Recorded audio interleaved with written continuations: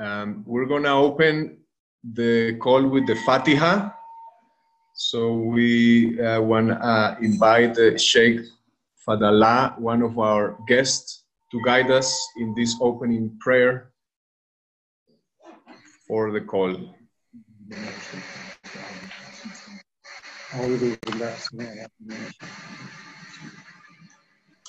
الحمد لله الرحمن الرحيم إياك نعبد اهدنا الصراط المستقيم صراط الذين أنعمت عليهم غير المغضوب عليهم سبحان ربك رب العزة عما يصفون وسلام على المرسلين الحمد لله.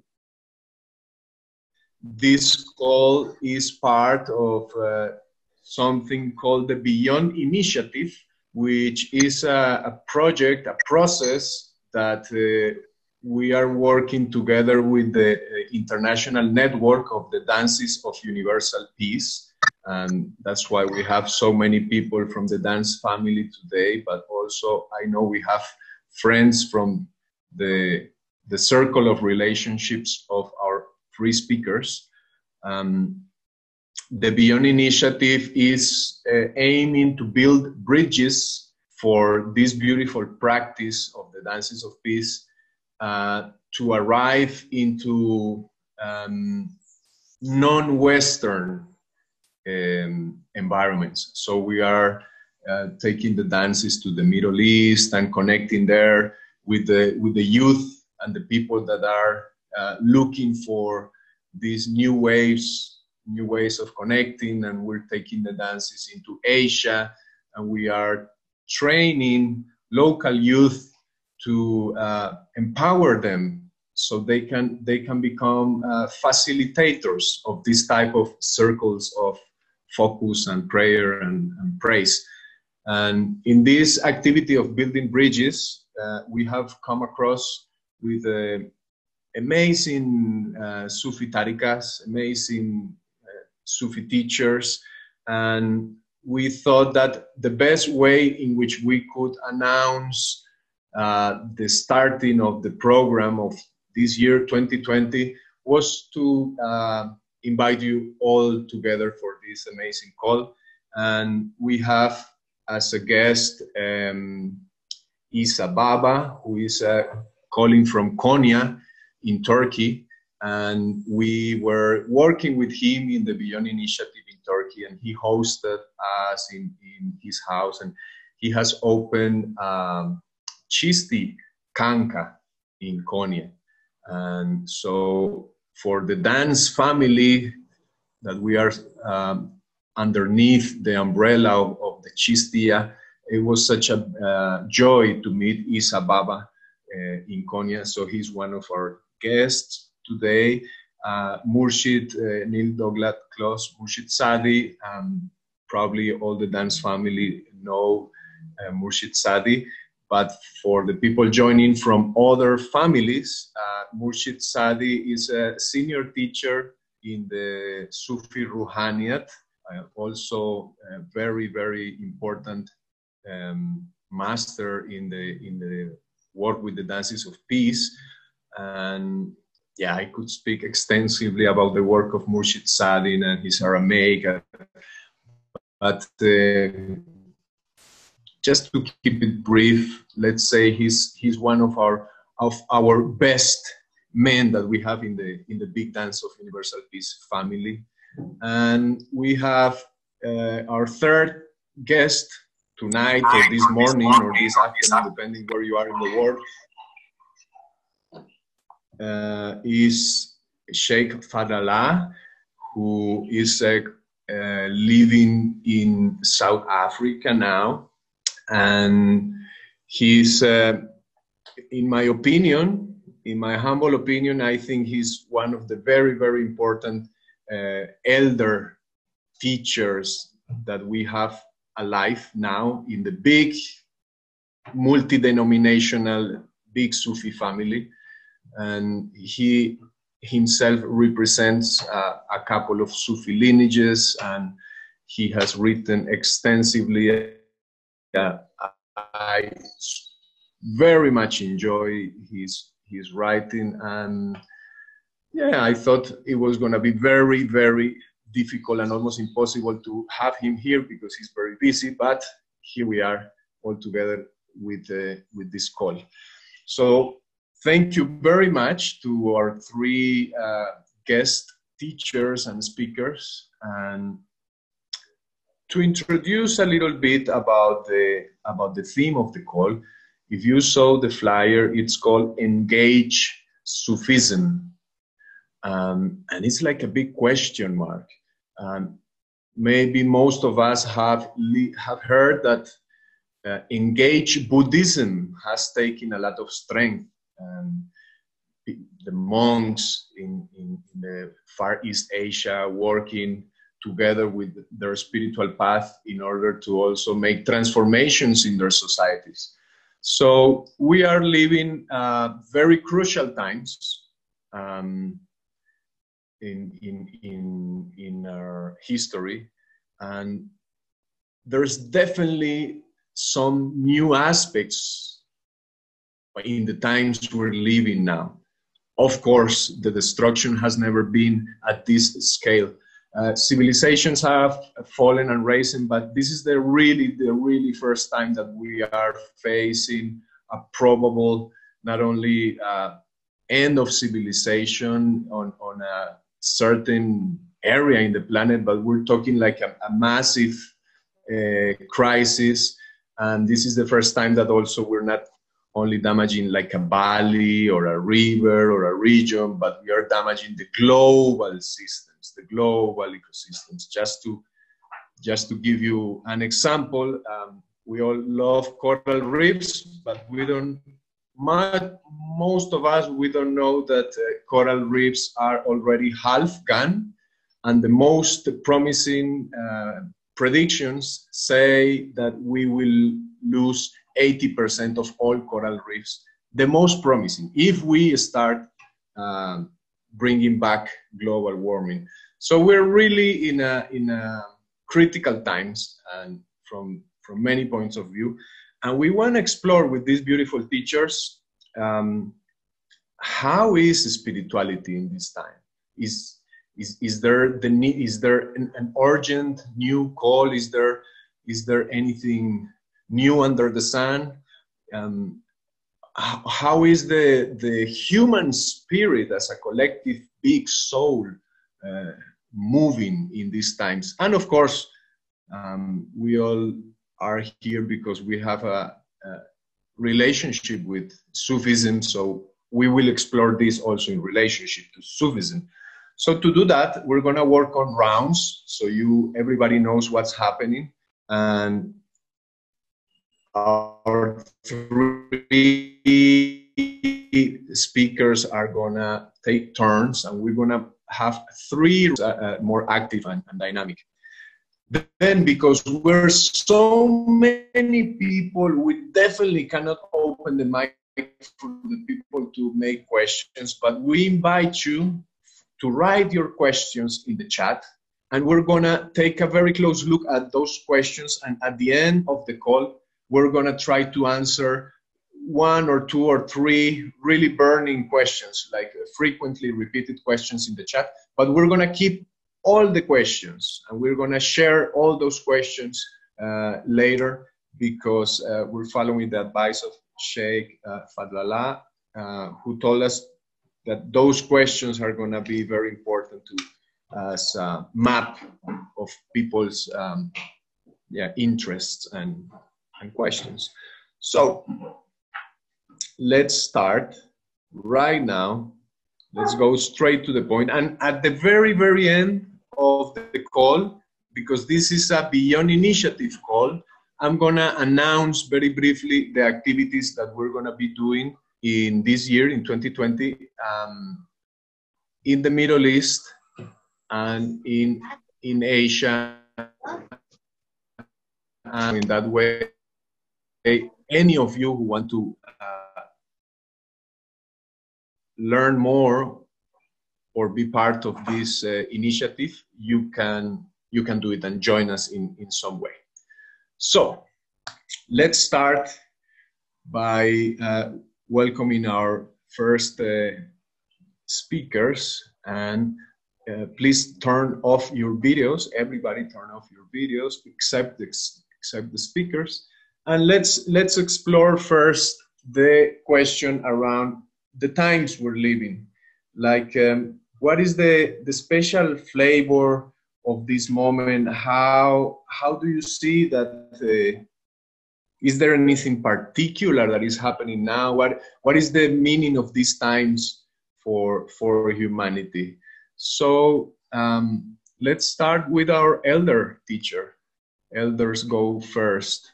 So Sheikh Fadlallah, thank you very much, and we are very happy to have you here. Thank you. Salam.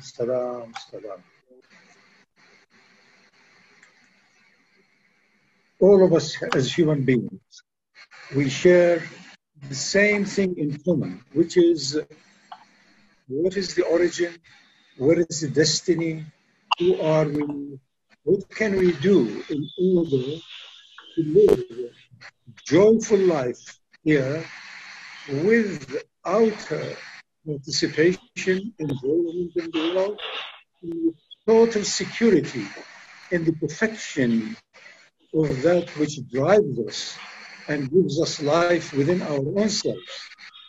The world beyond is a very interesting one.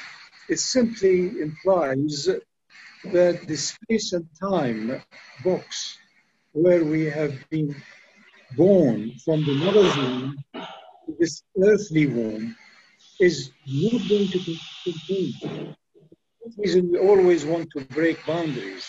We want to go to the extremes. We want to go before time. We want to go beyond time. This is in nature of our own spirit, our soul within the heart. This is the divine light which gives us life. So we are simply expressing it, that source of life within us is boundless and not subject to any space.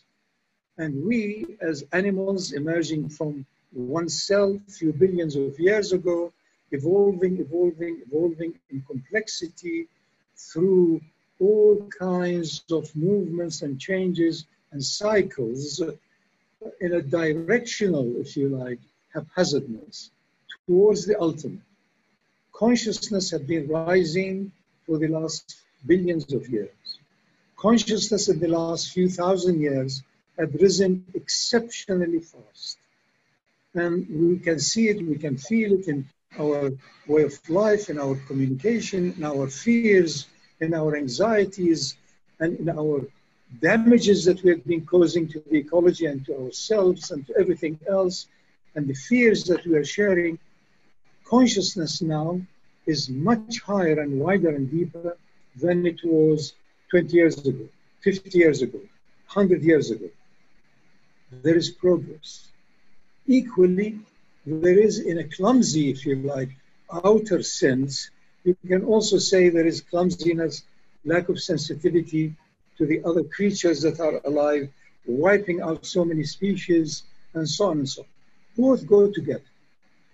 The Quran is very clear in that God, Allah, will attain the purpose for which He has created. And that purpose is to be known. That purpose is enlightenment. It is full awakening to the boundless, timeless, spaceless truth. So it is all work in progress. I can only celebrate, including the difficulties and the downside. But do remember, this is not just optimism. This is realism. Today's world has in it greater potential than 10 years ago, certainly far, far more than 100 years ago. 200 years ago here in South Africa, if you were a chief of a tribe, you could have killed, maimed, and done what you want. Nobody would have considered you as being criminal. Nowadays, taking the life of anyone is considered a crime all over the world. This is enormous progress. We are all worshippers of life. We are obsessed with life. all of our endeavors and activities, whether it is health, wealth transfer, social media, whatever, is to connect, and continue. That is the definition of God's, if you like, consciousness. That is what we all aspire for. And that is what we all have within us dormant. We have to work to awaken it. How? Turn away from other consciousnesses, the lower, the fears, the selfishness, the anxieties, and. And then we celebrate it boundlessly, and then we share it. Bismillah.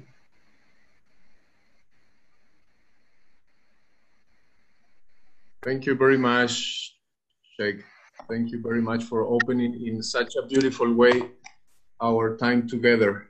So let's pass it on. Let's continue in age order. So let's pass it on to Murshid Sadi.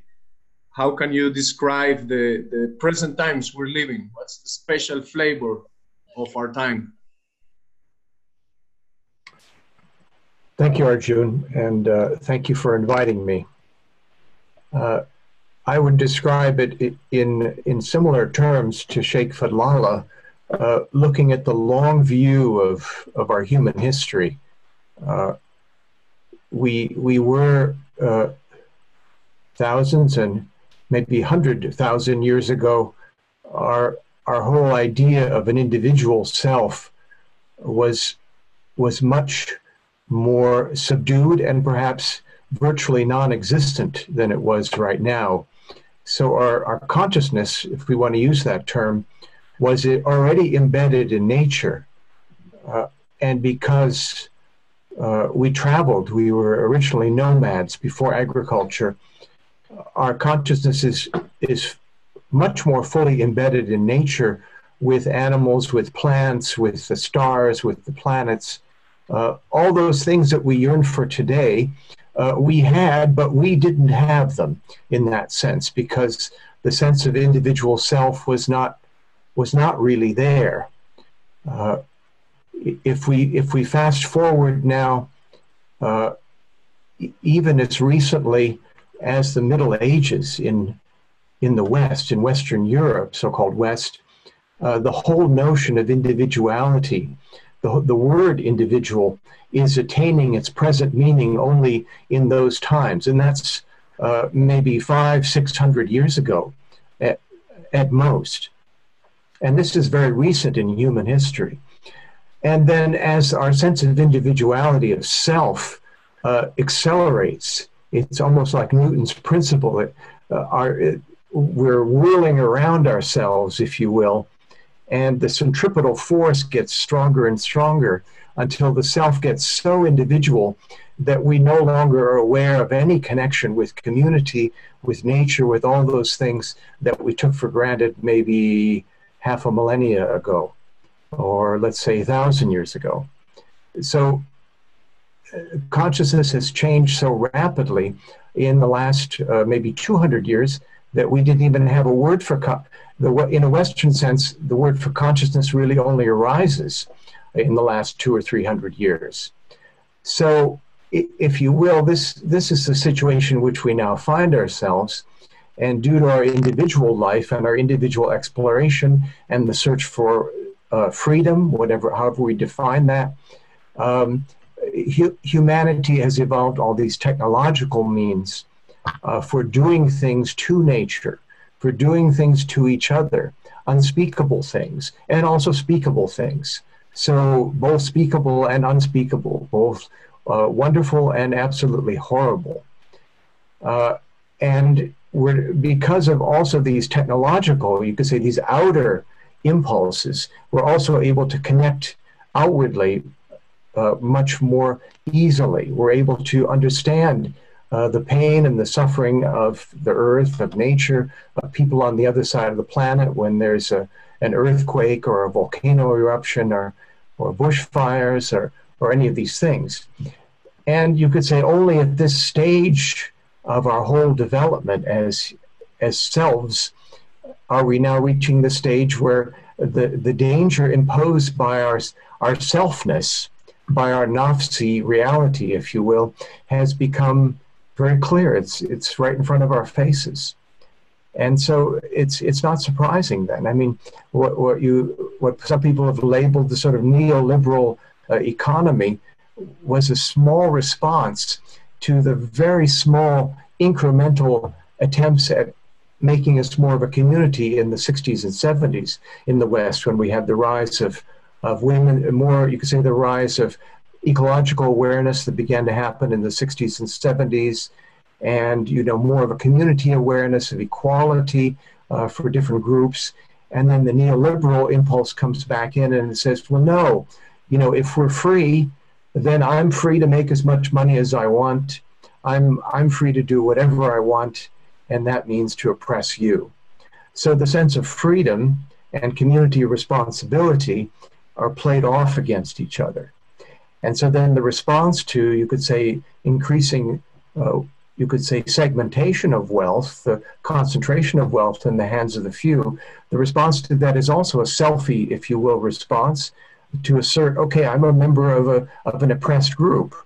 I'm a gun owner, and I identify as being a gun owner, and I have the right to own guns. I identify as this group or that group. And so those that then have the means of control at present, they're happy to have all our identity politics where we're played off against one another and asserting our own individual rights, because we never actually can get together then. So divide and conquer. All this becomes very clear now in the present age. And so this selfiness infects our institutions, infects our organizations. We end up with what I would call selfie spirituality, if you will. And it's how wonderful, how terrible. It's the evolution of human consciousness.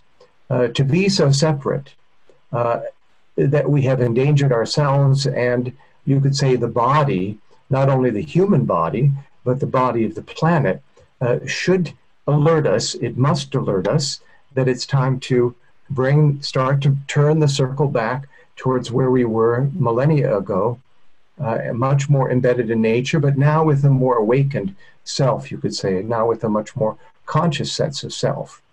So looking at the long picture, if I would just sum up, this whole thing that Hadith Qudsi talks about, I was a hidden treasure and I wanted to be known, this is a gradual process. This is a process in which we are in the middle of the stream, if you will. It's not something that happened a long time ago in a creation story. It's a continuing process.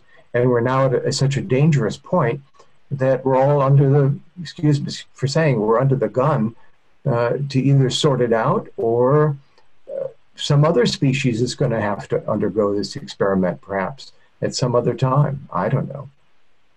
So those are the times, as I see it, that we're in. Thank you very much, Sadi. Thank you very much for your contribution. Let's continue with Isa Babam. And if you are new with this application and you have not done it, you can do on your right up corner, you can click on the type of view that you want. So I recommend everybody to put the speaker view so you see our guests in a full screen instead of gallery view. Okay, Isa Babam, how do you see the present times we're living now? Is there anything special, different, new?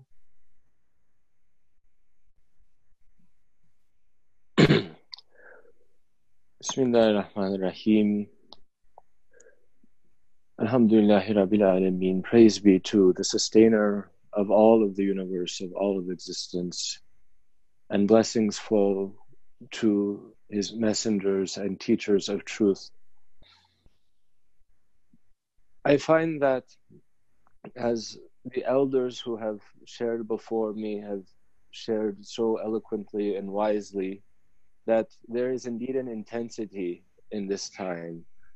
And this is an intensity that is felt more acutely because of an increase in awareness. And this is the intensity of what?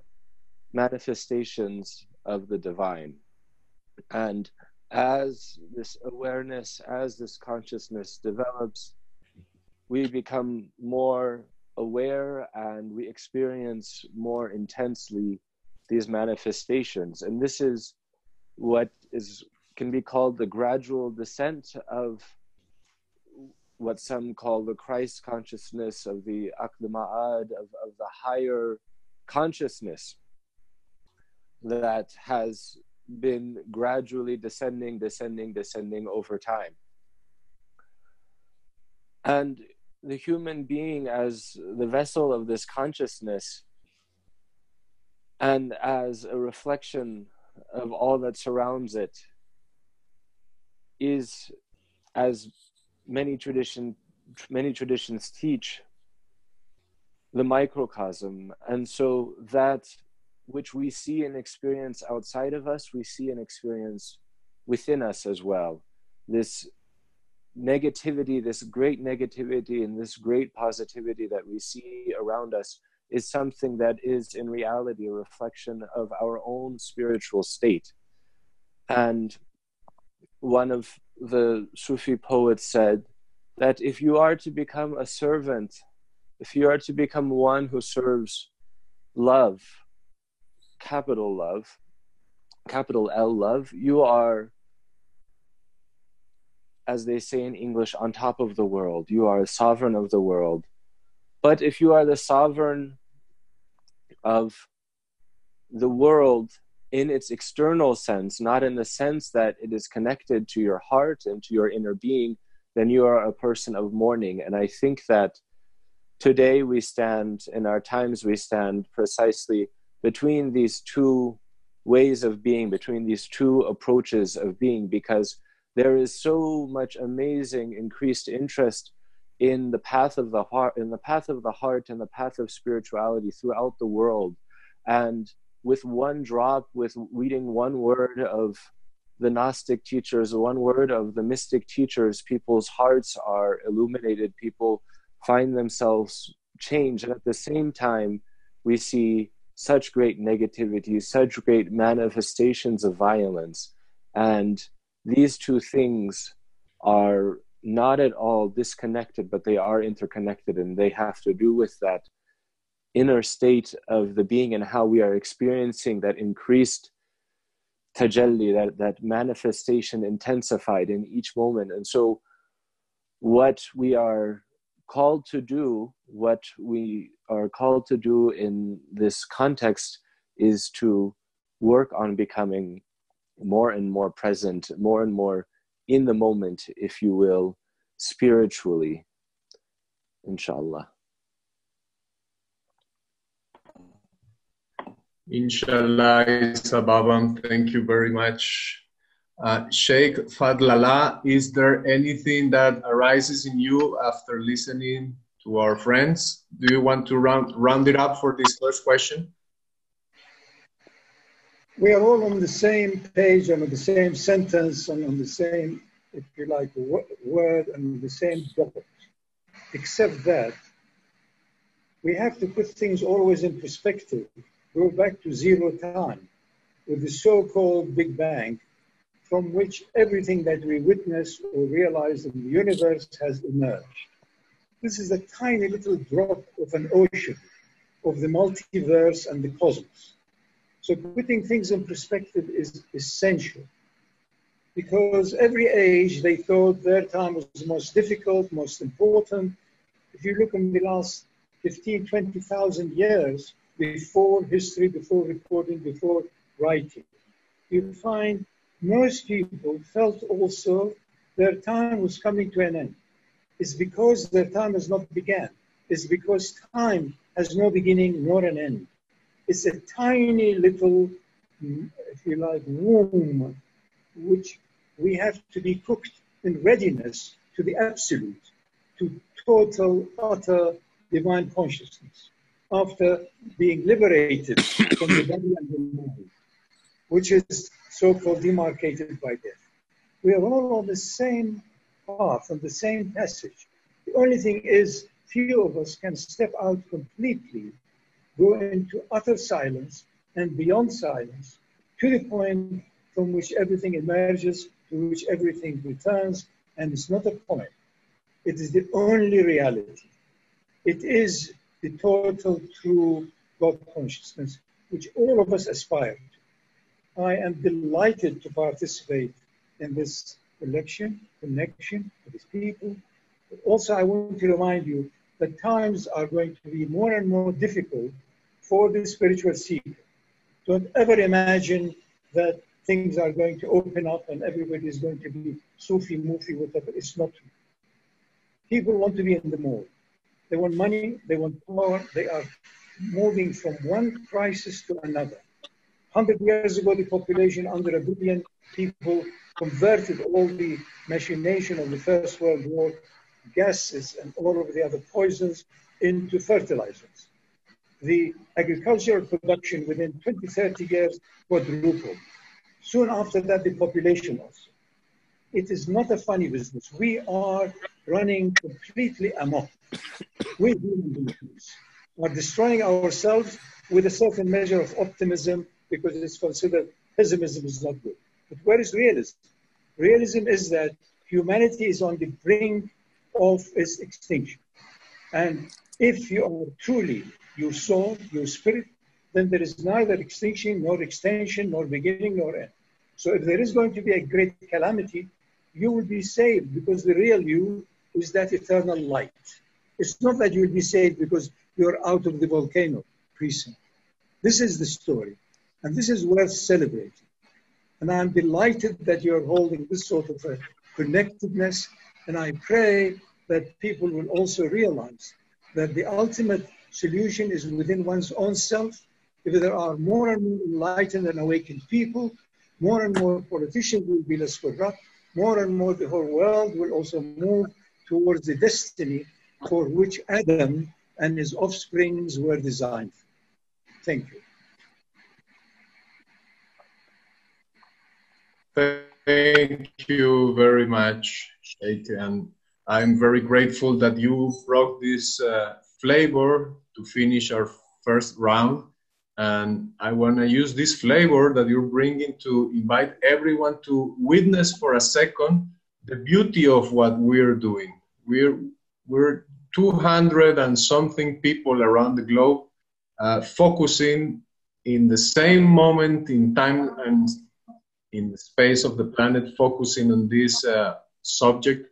So somehow, if we imagine us channeling these vibrations, channeling these understandings, it's a beautiful canvas, a beautiful network of lights, of hearts that we're creating. So mashallah for this creativity and the gifts that technology also brings to us, and the new ways in which planet and humanity are learning to enlighten.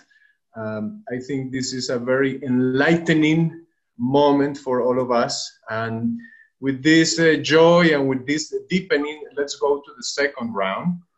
And the second round has to do with a very simple question that has a lot of avenues to explore. Does Sufism evolve? And if so, how it's evolving now? So let's do the same. Let's start with our elder, and we go around and again finish with Sheikh Fadlallah. Go on, Sheikh. We're all yours. Everything that we realize and don't realize within space and time changes.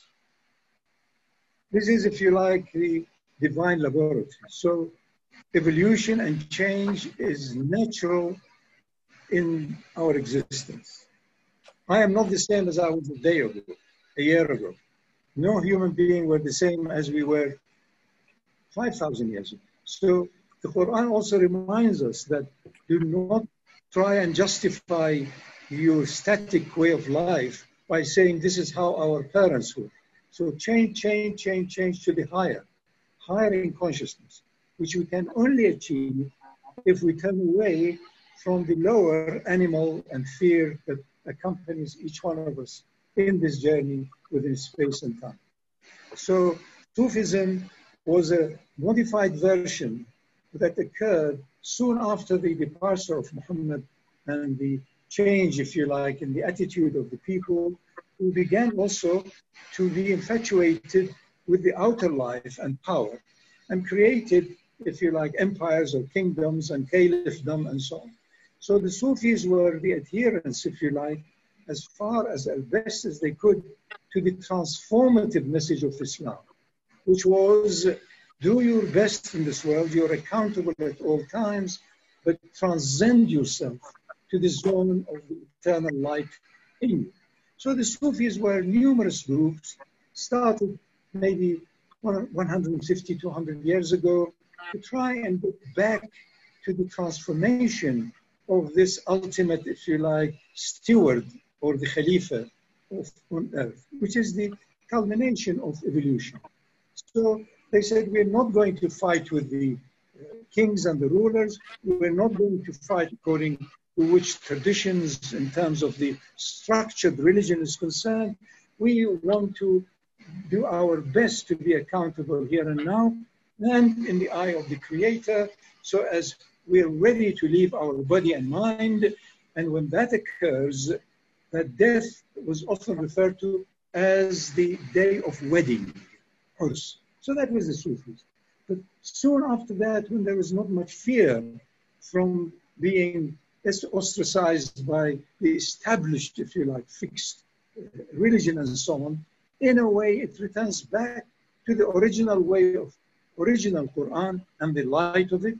But of course, Sufis remain with a strong affinity to each other because they are hoping that their priority will be the eternal light in their heart, rather than the outer projects and achievements in the outer world.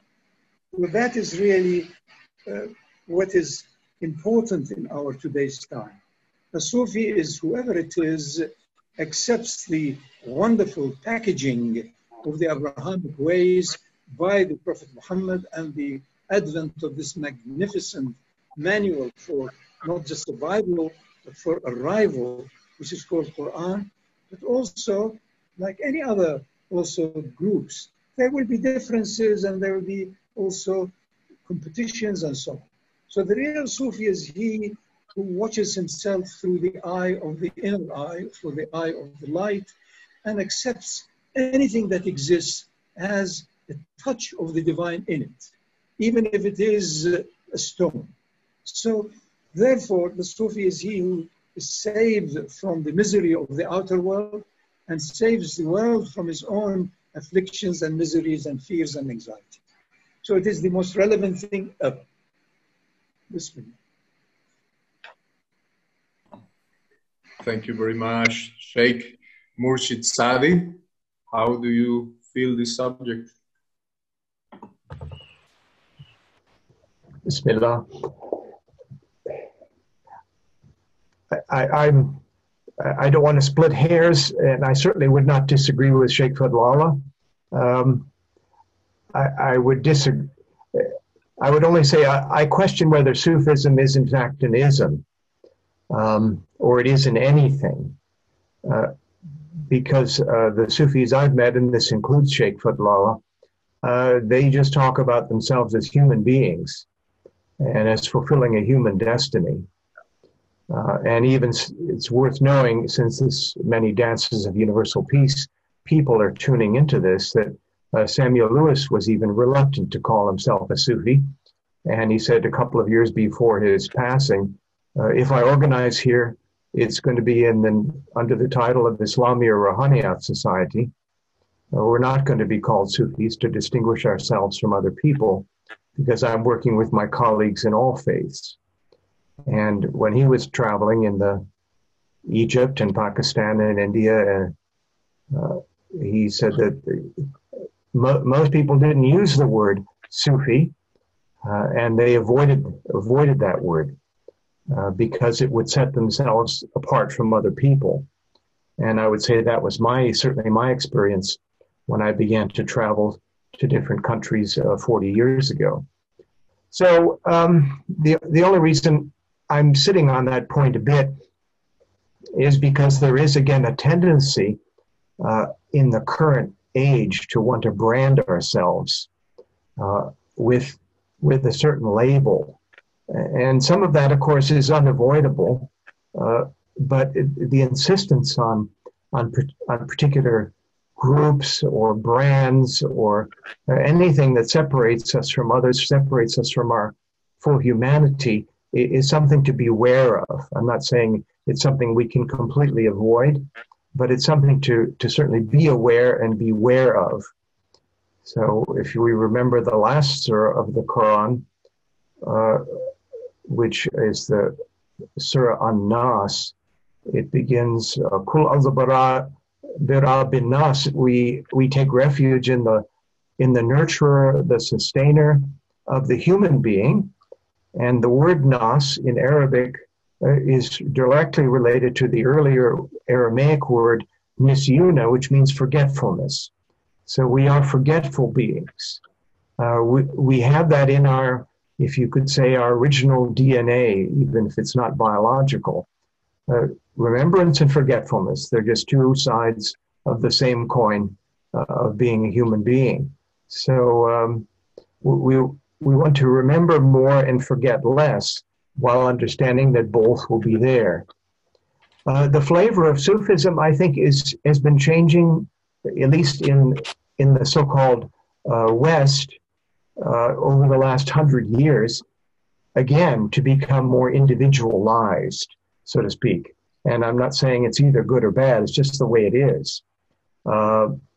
Instead of more of a group consciousness, based in a particular locality, based in an actual community on the earth where people lived and usually lived their whole lives, we're now, things have spread more globally, they've become more dispersed.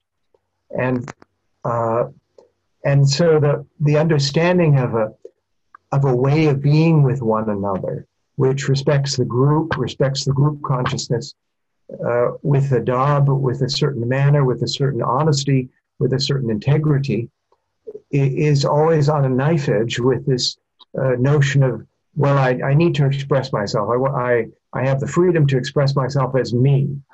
And part of that's true, and part of that's not true.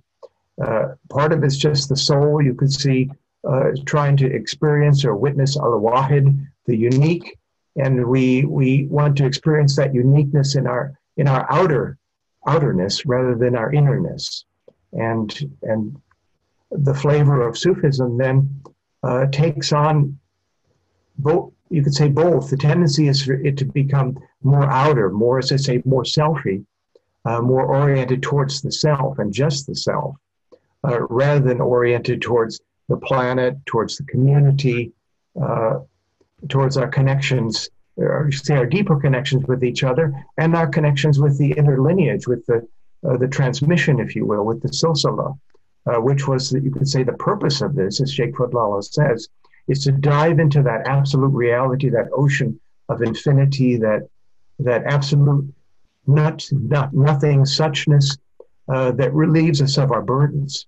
So, when we get too outer, if you will, and too individual, it detracts from that inner transmissional element, which is the essence of Sufism, not its outer forms, its outer organizations. So, inshallah, we'll be able to be aware and beware of these, of our things. We need to have this sense of taqwa, as the tradition talks about, of cautious awareness of what we're about and how we speak about ourselves, to ourselves first, and then to other people.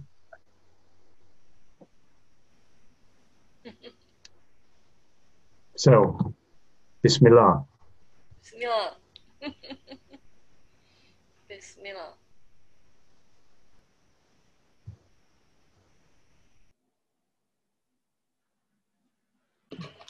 Arjun, back to you.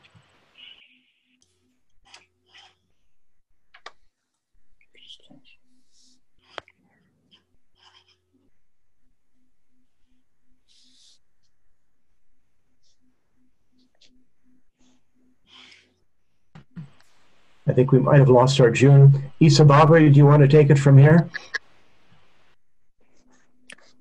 Eyvallah, sure.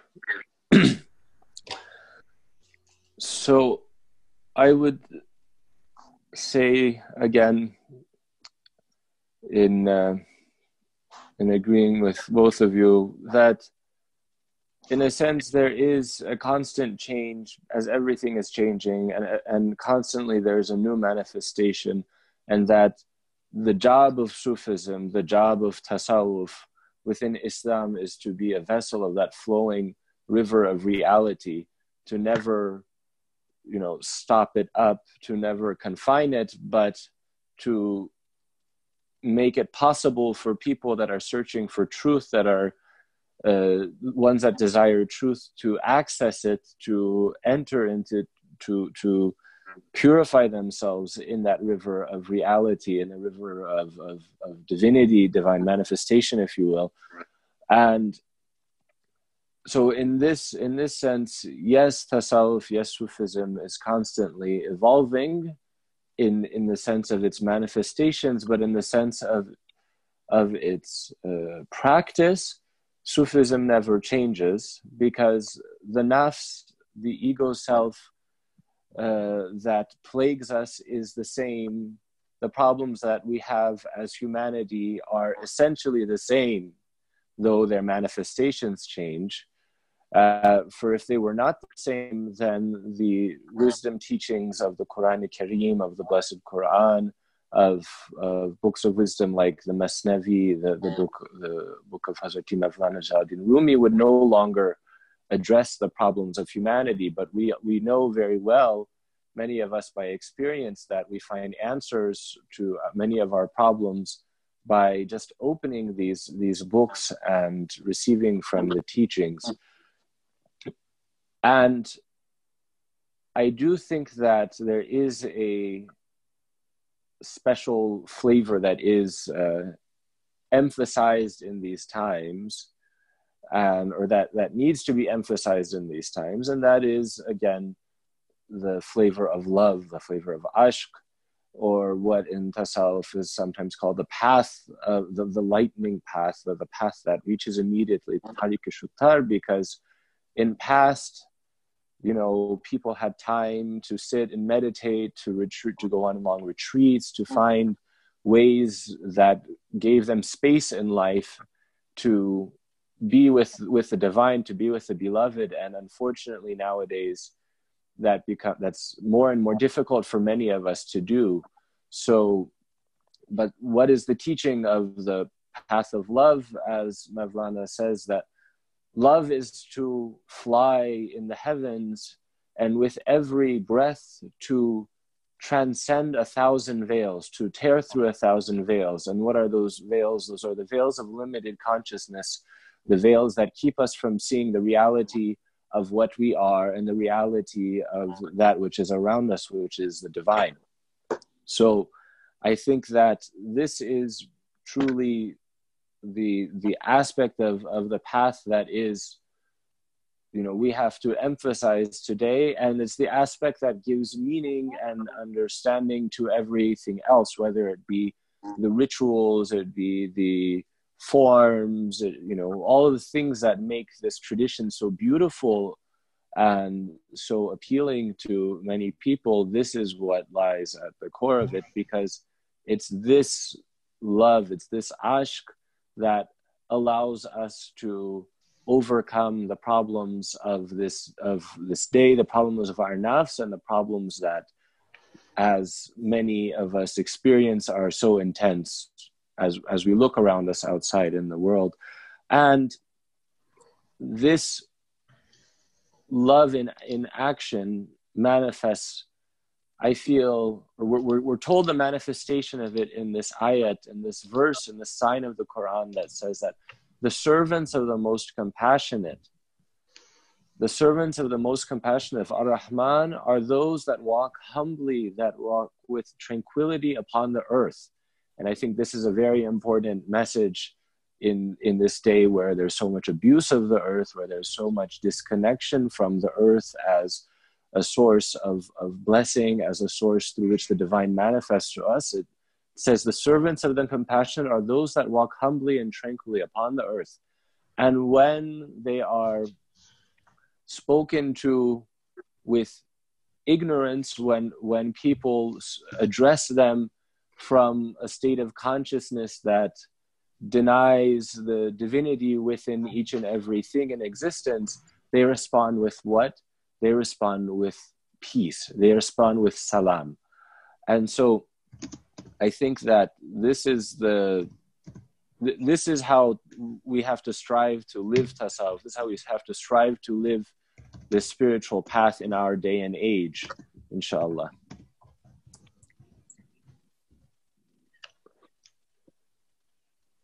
Can I thank you very much for that? I've just, Arjun has sadly dropped from the call because of his internet, but he has given me this is Aziz here, I'm the administrator.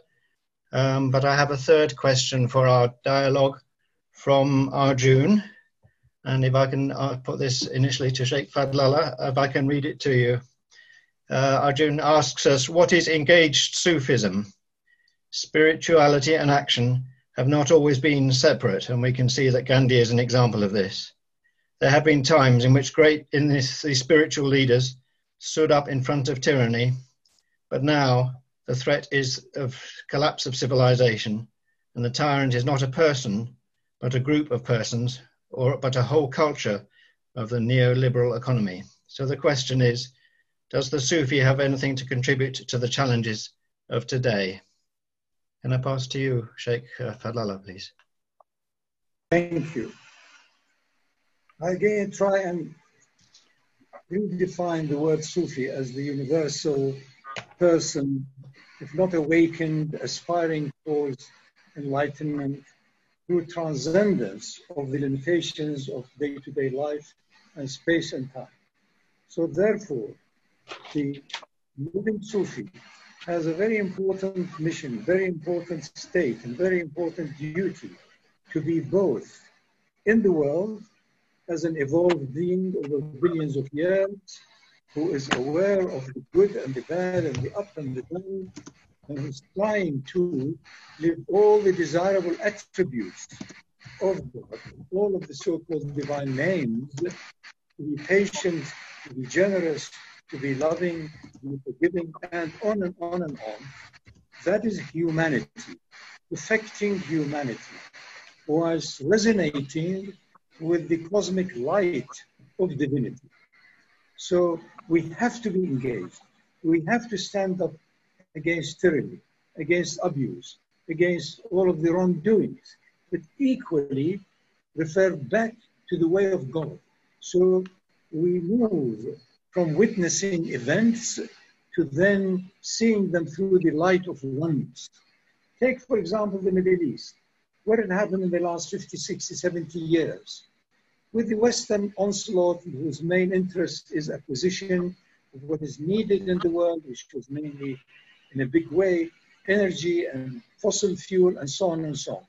So they ended up cheating people, lying, taking, extracting, and then eventually had to also give them some dividend, which caused a bit of an education, a bit of a growth the last 70, 80 years, schooling, and then of course with it comes the government, and it's suddenly the acquisition of power and armament.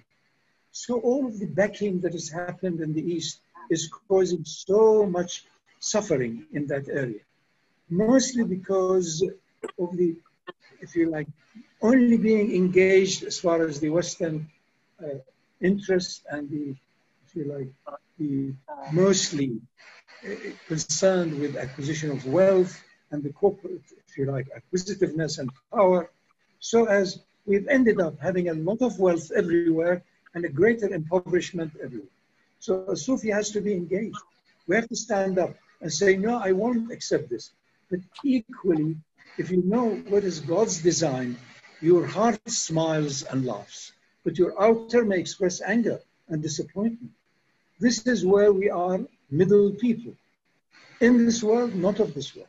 You can't deny the world. If you deny it, you will be denied the light that illumines the entire universe. So we are here not of fear. We are aliens passing through a period of time, and once we have awakened to the truth in our own heart, then death becomes nothing other than a celebration and always welcome whenever it comes, if it is delayed or if it is. So we have to be engaged.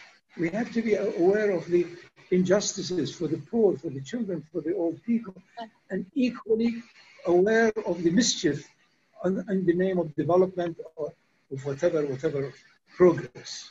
We have more and more now than ever, and we have less and less true love that is transcendental. So we have to be engaged, equally engaged with the creator of engagement. So we are in balance. We know this is a terrible phase and so on and so on.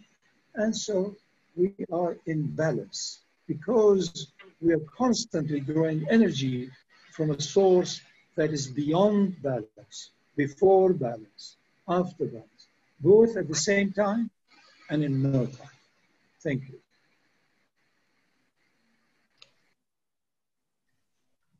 Thank you. I believe Arjun is, Arjun, can you hear us now? No, if Arjun is not with us, can I turn to Murshid Sadi on the question of what is engaged Sufism? What does the Sufi contribute to the current challenges? Yes, Bismillah. My take on this is that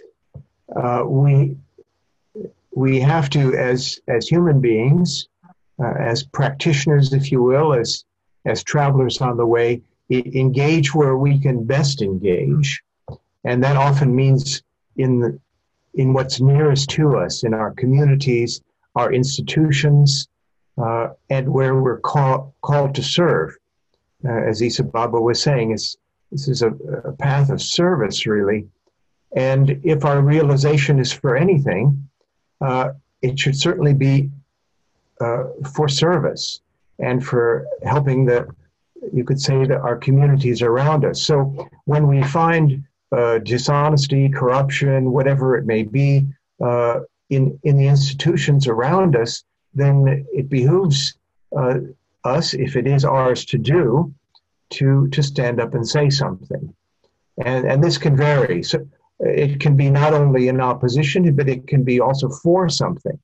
If someone feels that they can help somewhere and they have particular gifts, particular, you could say, heart impulses in a particular area, I would say follow those. That's not only the Sufi way, that's the natural human way.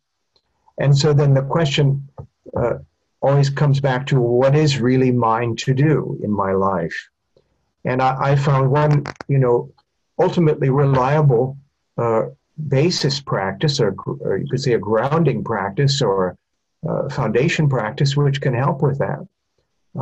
Amongst the myriad of wonderful riyazat that we have in Sufism, the best thing to help start to break down my habit patterns, my just coasting patterns, is placing my forehead on the earth with my heart above my head, which is what forehead on the earth does. Breathing, diving in, you could say, to the nothingness that is everythingness. And this is what our ancestors have found as reliable. Place forehead on earth, connect with the earth, feel the heart above the head consciously. Breathe in the heart. Breathe with that sense of all-pervading love. This is what Yeshua, Jesus, did. His whole prayer, the so-called Lord's Prayer, is based on a gradual prostration towards the earth and then rising up again. We find this all around the planet, in unison with you could say, the dawn, the midday, the sunset.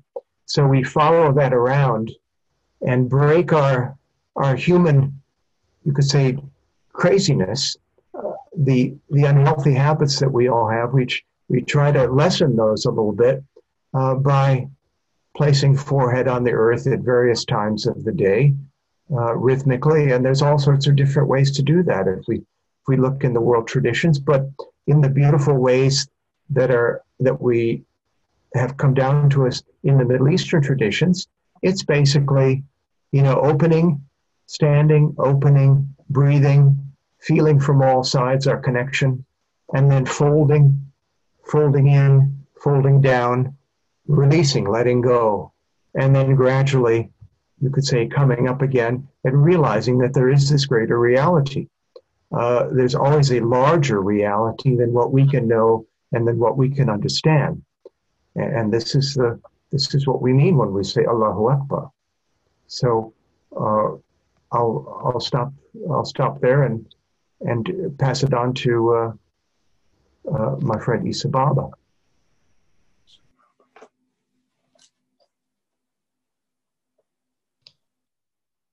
Eyvallah, eyvallah. As this question of engaged Sufism is coupled with this idea of spirituality and action, I would say that primarily the example of this, the most perfect manifestation of the spiritual path, the example of the Prophet, peace and blessings be upon him, is also one of perfect engagement, because within his acts, within his example, within his speech, within all aspects of his life, there was an embodied Sufism, there was an embodied spiritual aspect, and there was an embodied external aspect, engaging with people. And this engagement is the social manifestation of the oneness of divinity, of the oneness of being that is the heart of our tradition, the heart of our path. So a complete and perfect manifestation of this path is not possible without engagement in the world, because engagement in the world is knowing that the divine manifests to us in that way as well. And one of the great teachers of the Chishti lineage, Khwaja Muinuddin Chishti, ends a famous poem of his by saying, Haqqaki bina ila ilaha ast Hussein.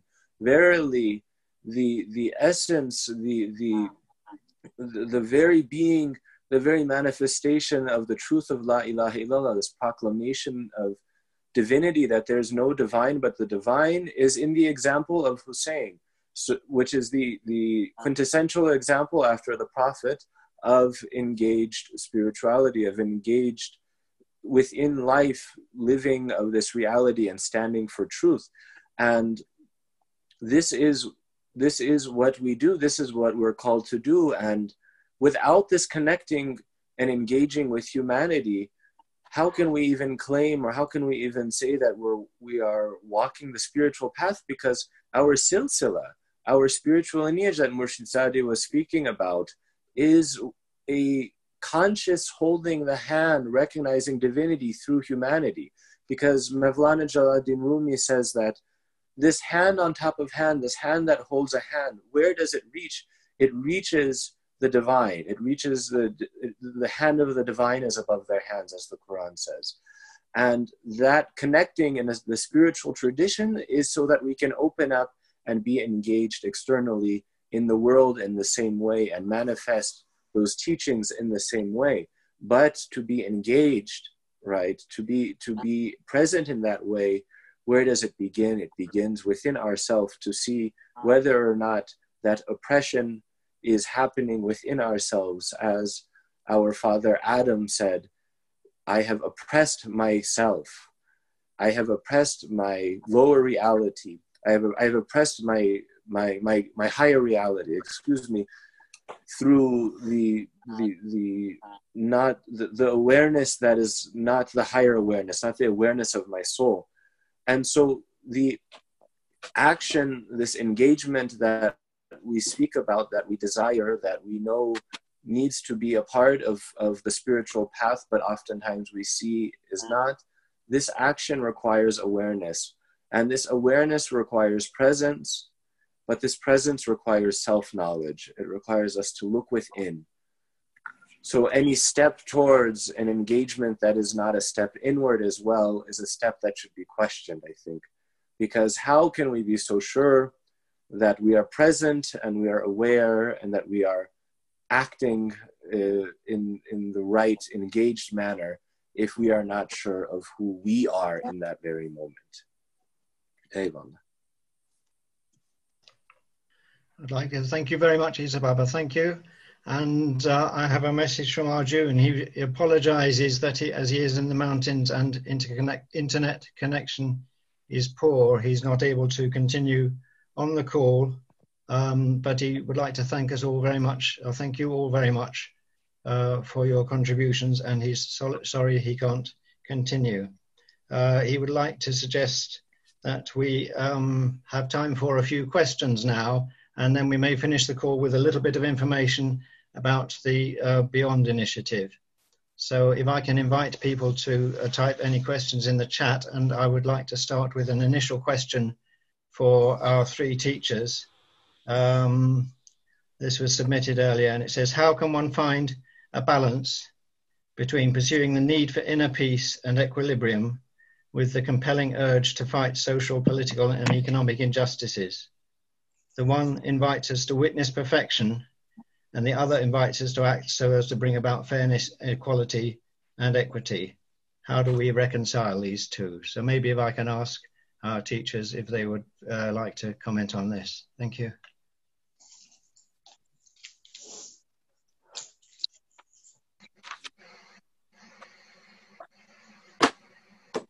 Sheikh Fadlallah, perhaps? All begins and ends from that absolute perfection. So the absolute encompasses heavens and earth, known and unknown, all the multiverses and the entire cosmos. So we have in origin, in light, in the source of life, have been given by that absolute. So if you like, God consciousness lies within every heart of every human being, every children. So perfection lies within me, but I am in the second womb of the earth, within space and time. And this is a preparation for me to return back to the absolute perfection after discarding the body and the mind. So I am here in a zone where is known to my inner heart. And this, of course, is tarnished and covered by a lot of darkness and bigotry and criminality.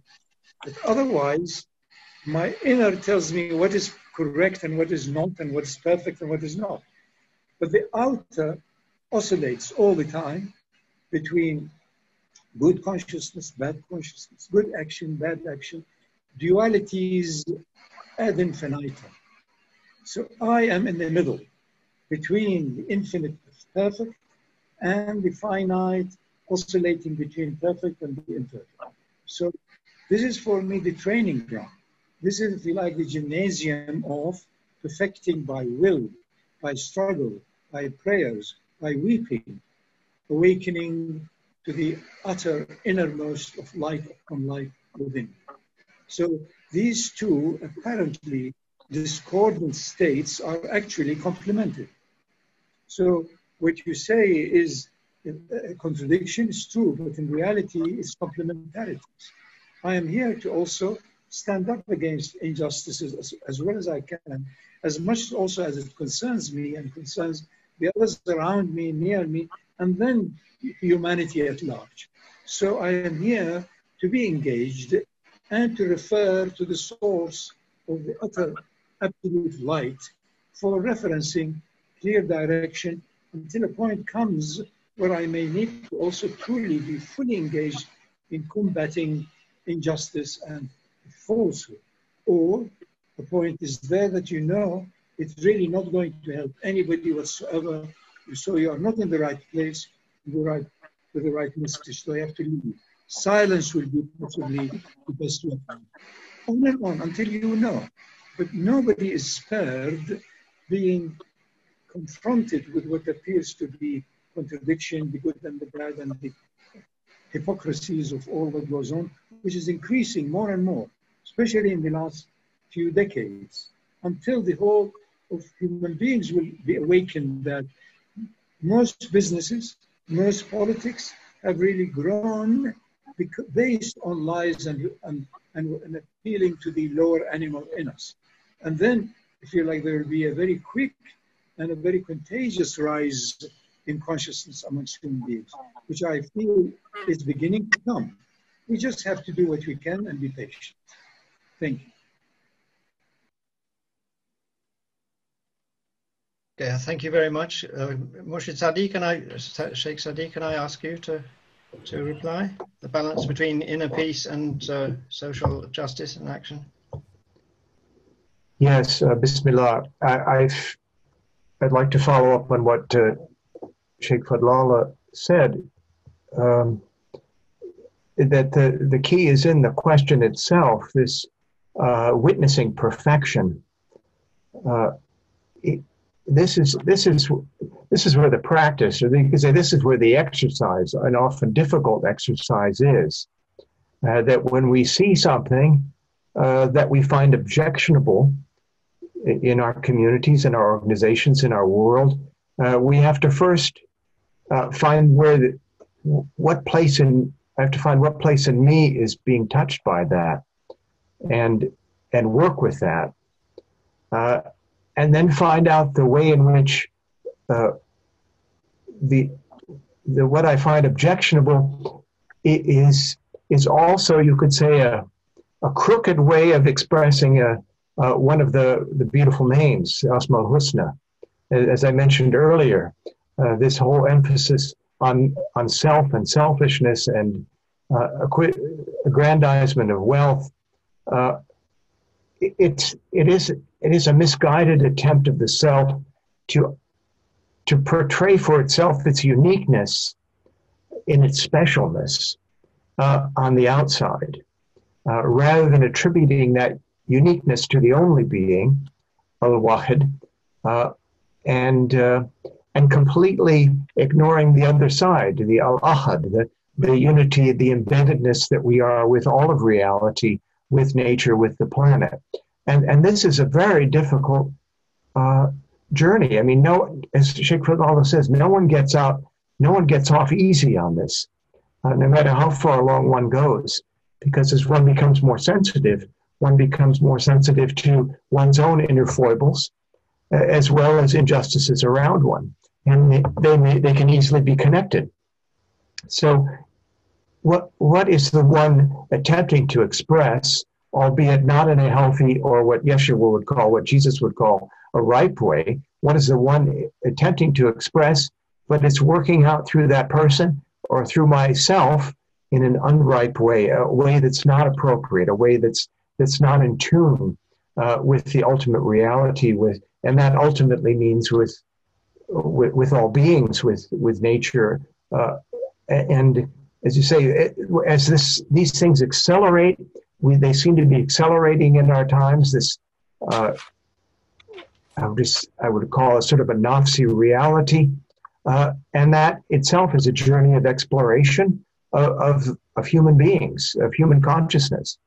And inshallah, as Sheikh Fadlallah says, it's going to turn the corner, and when it turns the corner, we're going to see some larger shift. And perhaps that larger shift is already happening, but it's just simply not reported in the news media. I mean, speaking as an ex-journalist, I can tell you that even when I was a journalist in the 70s, there was a great deal of censorship of the news, and there was quite a bit of what's now called fake news. And that's only accelerated over a period of time. So we barely hear, you could say, a speck of what's really going on around the planet, ultimately. So in many ways, what we see happening in the younger generation, we may already see the corner turning. It just takes a little while for, you could say, mass consciousness to catch up with what's coming around the bend. I mean, it took a lot for human consciousness to get around the idea that one person couldn't own another, slavery. And in some areas of the planet, that still goes on. But generally speaking now, the attitudes toward that are much different than they were, let's say, 150 years ago, which is not a hell of a long time, which is not a lot of time, a long time ago. So perhaps there can be this turning, and we're in the middle of it, and we don't know it because everything's moving around us. So inshallah, that's what I see. We still have to witness what's going on in ourselves, around us, in terms of an action of the divine reality, of the divine consciousness. You could say God having a good or a bad day through us or through our government or through our organization, and then decide, okay, what's arising within me from a more clean place, from a more disconnected place that I can do, because I can't do everything about everybody everywhere if I don't start with me. Only after I've done that can I decide what is mine to do. So I'll call it quits here, and back to you, I guess, Aziz, and maybe over to Isa Baba. Thank you. Yes, I'd like to pass to Isa Baba on this question, the balance between inner peace and outer action. Thank you, Shakur. Eyvallah.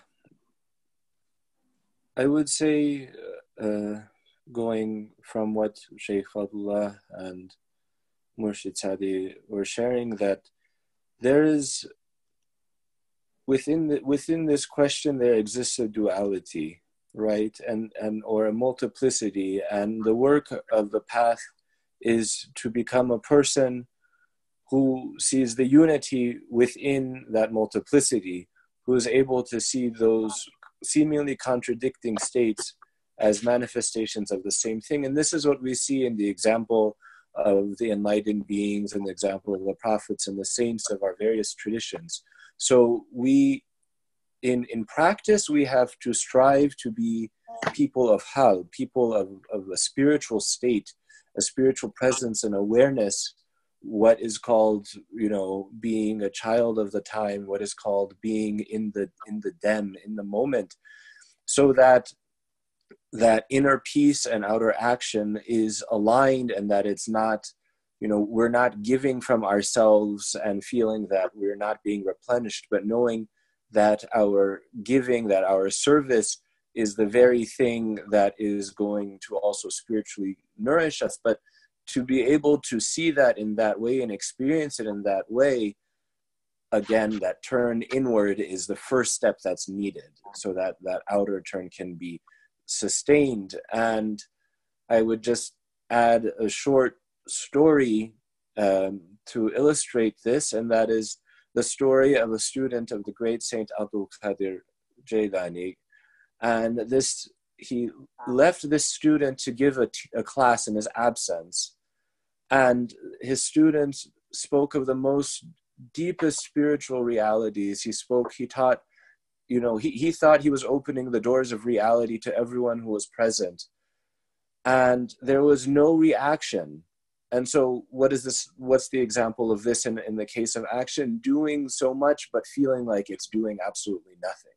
That we're not, making even the smallest dent in the world's problems. And so he taught, and there was no reaction, and everyone left his class as if absolutely nothing happened. And he came to the presence of his teacher, Hazrat Abdul Qadir, and said, "Oh, my teacher, I'm distressed. Nothing happened in my class. I taught them what I learned from you, but nothing happened." And he said, "My son, my beloved student, here's an example. Say, for example, you have a stove and you've lit that stove, and you put a pan on that stove and you crack an egg into that pan. And as he's telling this story that has absolutely nothing to do with the question of his student, the other students in the presence of the teacher start to cry, they start to shout, these words are taking them to another realm. And he keeps on telling the story of making an omelet. And at the end, he finishes the story and he turns to him and he says, "Do you understand? Do you understand that what is being transmitted, what is affecting change is state, is our spiritual state." So with, inshallah, steps towards realizing the spiritual state that there's a potential for within us, that change that we want to affect, that we want to share, that we want to bring, that we want to see in the world outside of us, will happen. But that step inward is the one that always has to come first, inshallah. Thank you very much. Very grateful for that. I would like to select just one other question, and maybe it's a variation of your reply to this. one of our callers has just said very simply, how important is prayer? And it's a very simple question. And maybe if I could leave that as the last question in our conference and come to each of you in turn with Sheikh Fadlallah, perhaps. Prayers, supplication, hope, expectations are very important for our progress in the spiritual realm as well as even in the worldly situations. So if I want to have a higher consciousness of understanding, which gives me a wider and deeper also reading of a situation, so obviously I do whatever I can in the outer sense, inquiring, researching, but ultimately everything is emanating from the one cosmic source. So equally, I also perform whatever I can, secretly, inwardly, outwardly, ritualistically, a prayer. But this is what I hope to gain. I hope to be guided. I hope to be given a flash of insight so as I cope with my sights and their variations and so on. So it's a very natural thing for us to also pray and supplicate and plead and even weep until such time we find the heart and the head, the soul, as well as the mind or the nafs are in unison. And always the soul leads because it's the origin and the source of life itself. So it's very important for us to be on that path of determined, if you like, reaching the point where there is no point beyond it. And that is God consciousness. Thank you.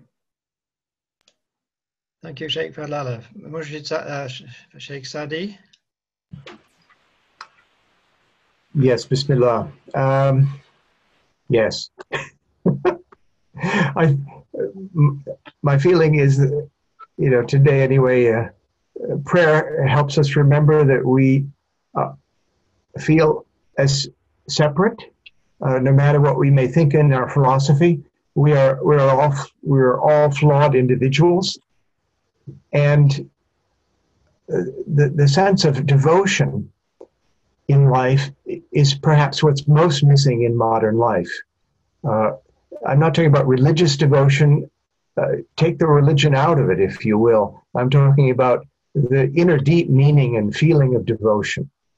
And the way we learn that, at least my understanding is, my limited experiences, we learn that by praying in the footsteps, in the prayer shoes, in the feeling, in the breath of the best of those who have gone ahead of us, the different Rasuls, the different prophets. And so in the Sufi way, if I may say that, when we can follow in the footsteps of those, it is a sort of spiritual gestalt to their way of praying. This adds to the somatic, emotional, whatever you could say, psychological benefits of prayer. It adds that inner sense of connection. And this evokes, it ignites, if you will, that deep love, that deep devotional aspect of life, which is so missing in our world. And it's missing in us because we're getting, as I said, materialized all the time, and we're all part of that, and we're all becoming more and more externalized. So how to turn and return? How do we have that sense of tauba that the Semitic language traditions talk about, that returning and turning again? Prayer is one of the few ways that we can really do that by acknowledging our vulnerability. If we say, well, I'm beyond prayer, I don't need it, I only need meditation and silence. Well, maybe that's true, but then you need that. And so saying that you need meditation, that's your prayer. So whether with words or without words, I feel prayer is essential. But again, think of it outside the context of, you could say, any organization or religion. Prayer, if you want to call it prayer, I would say devotion is a natural human impulse that says, as Martin Buber says, I and thou.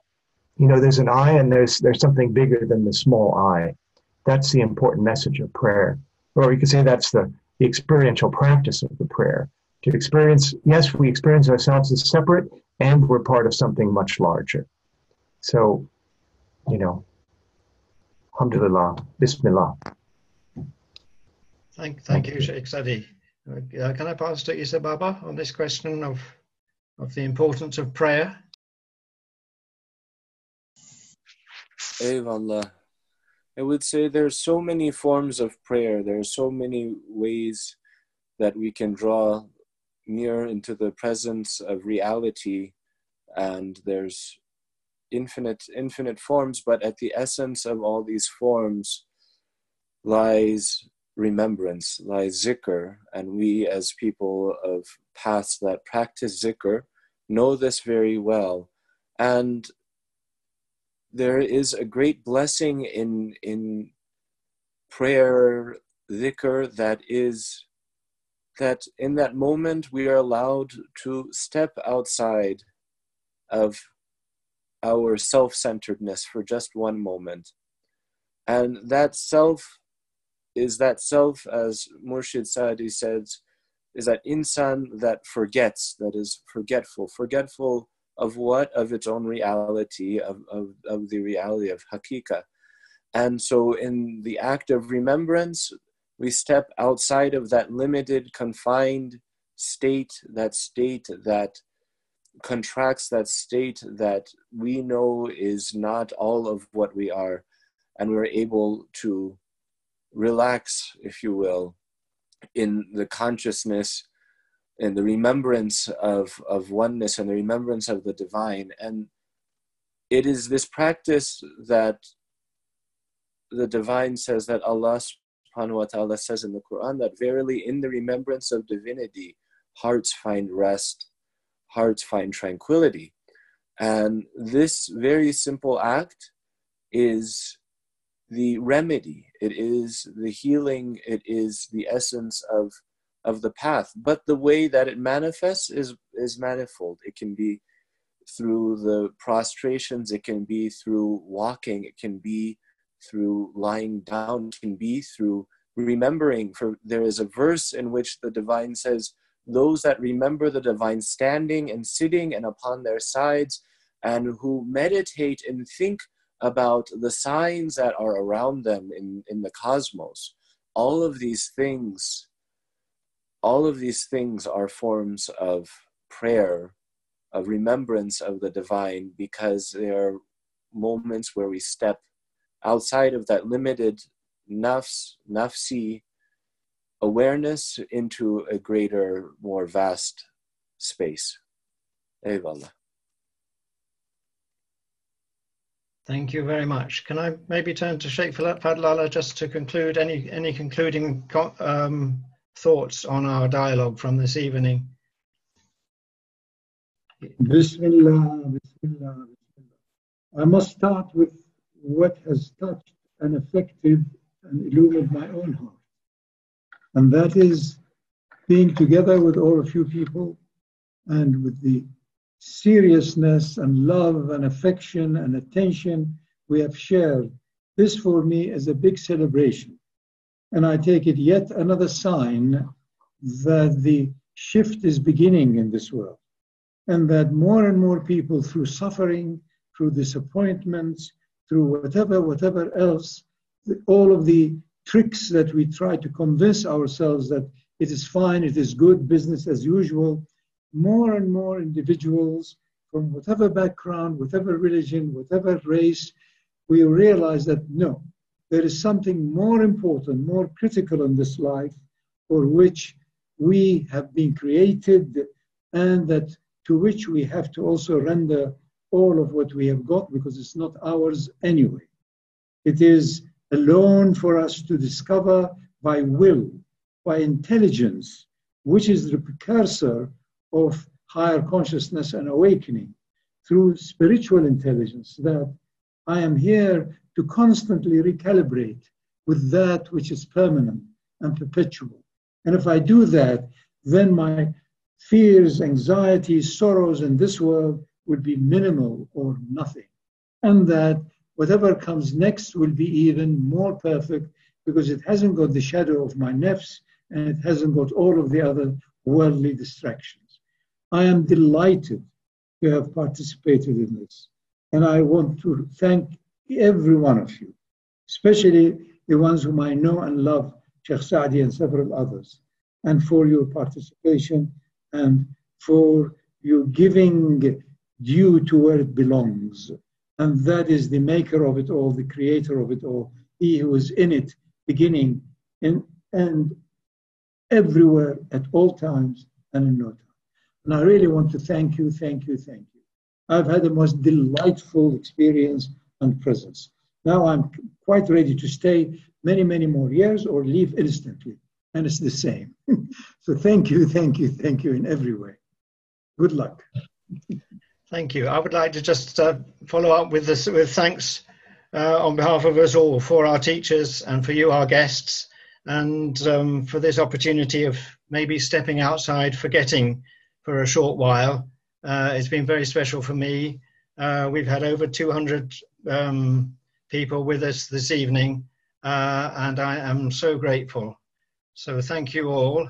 But just before we finish, I would like to pass on from Arjun, from his thunderstorm in Colombia, a few words about the Beyond Initiative, which is taking the path to new places. In Turkey, there is a caravan which still has places in the summer, and they hope to visit Isa Baba and Konya, and there will be dance leader training in Turkey.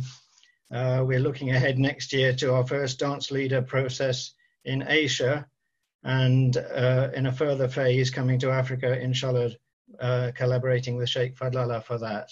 In the chat, I have left details of this. It's on the website for Dancers of Universal Peace International, and if you look for Beyond, you can find details there.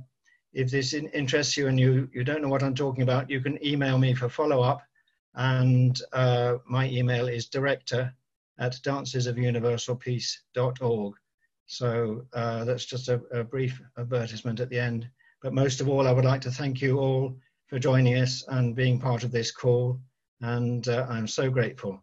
Thank you. And I'll close the call at this point. Goodbye.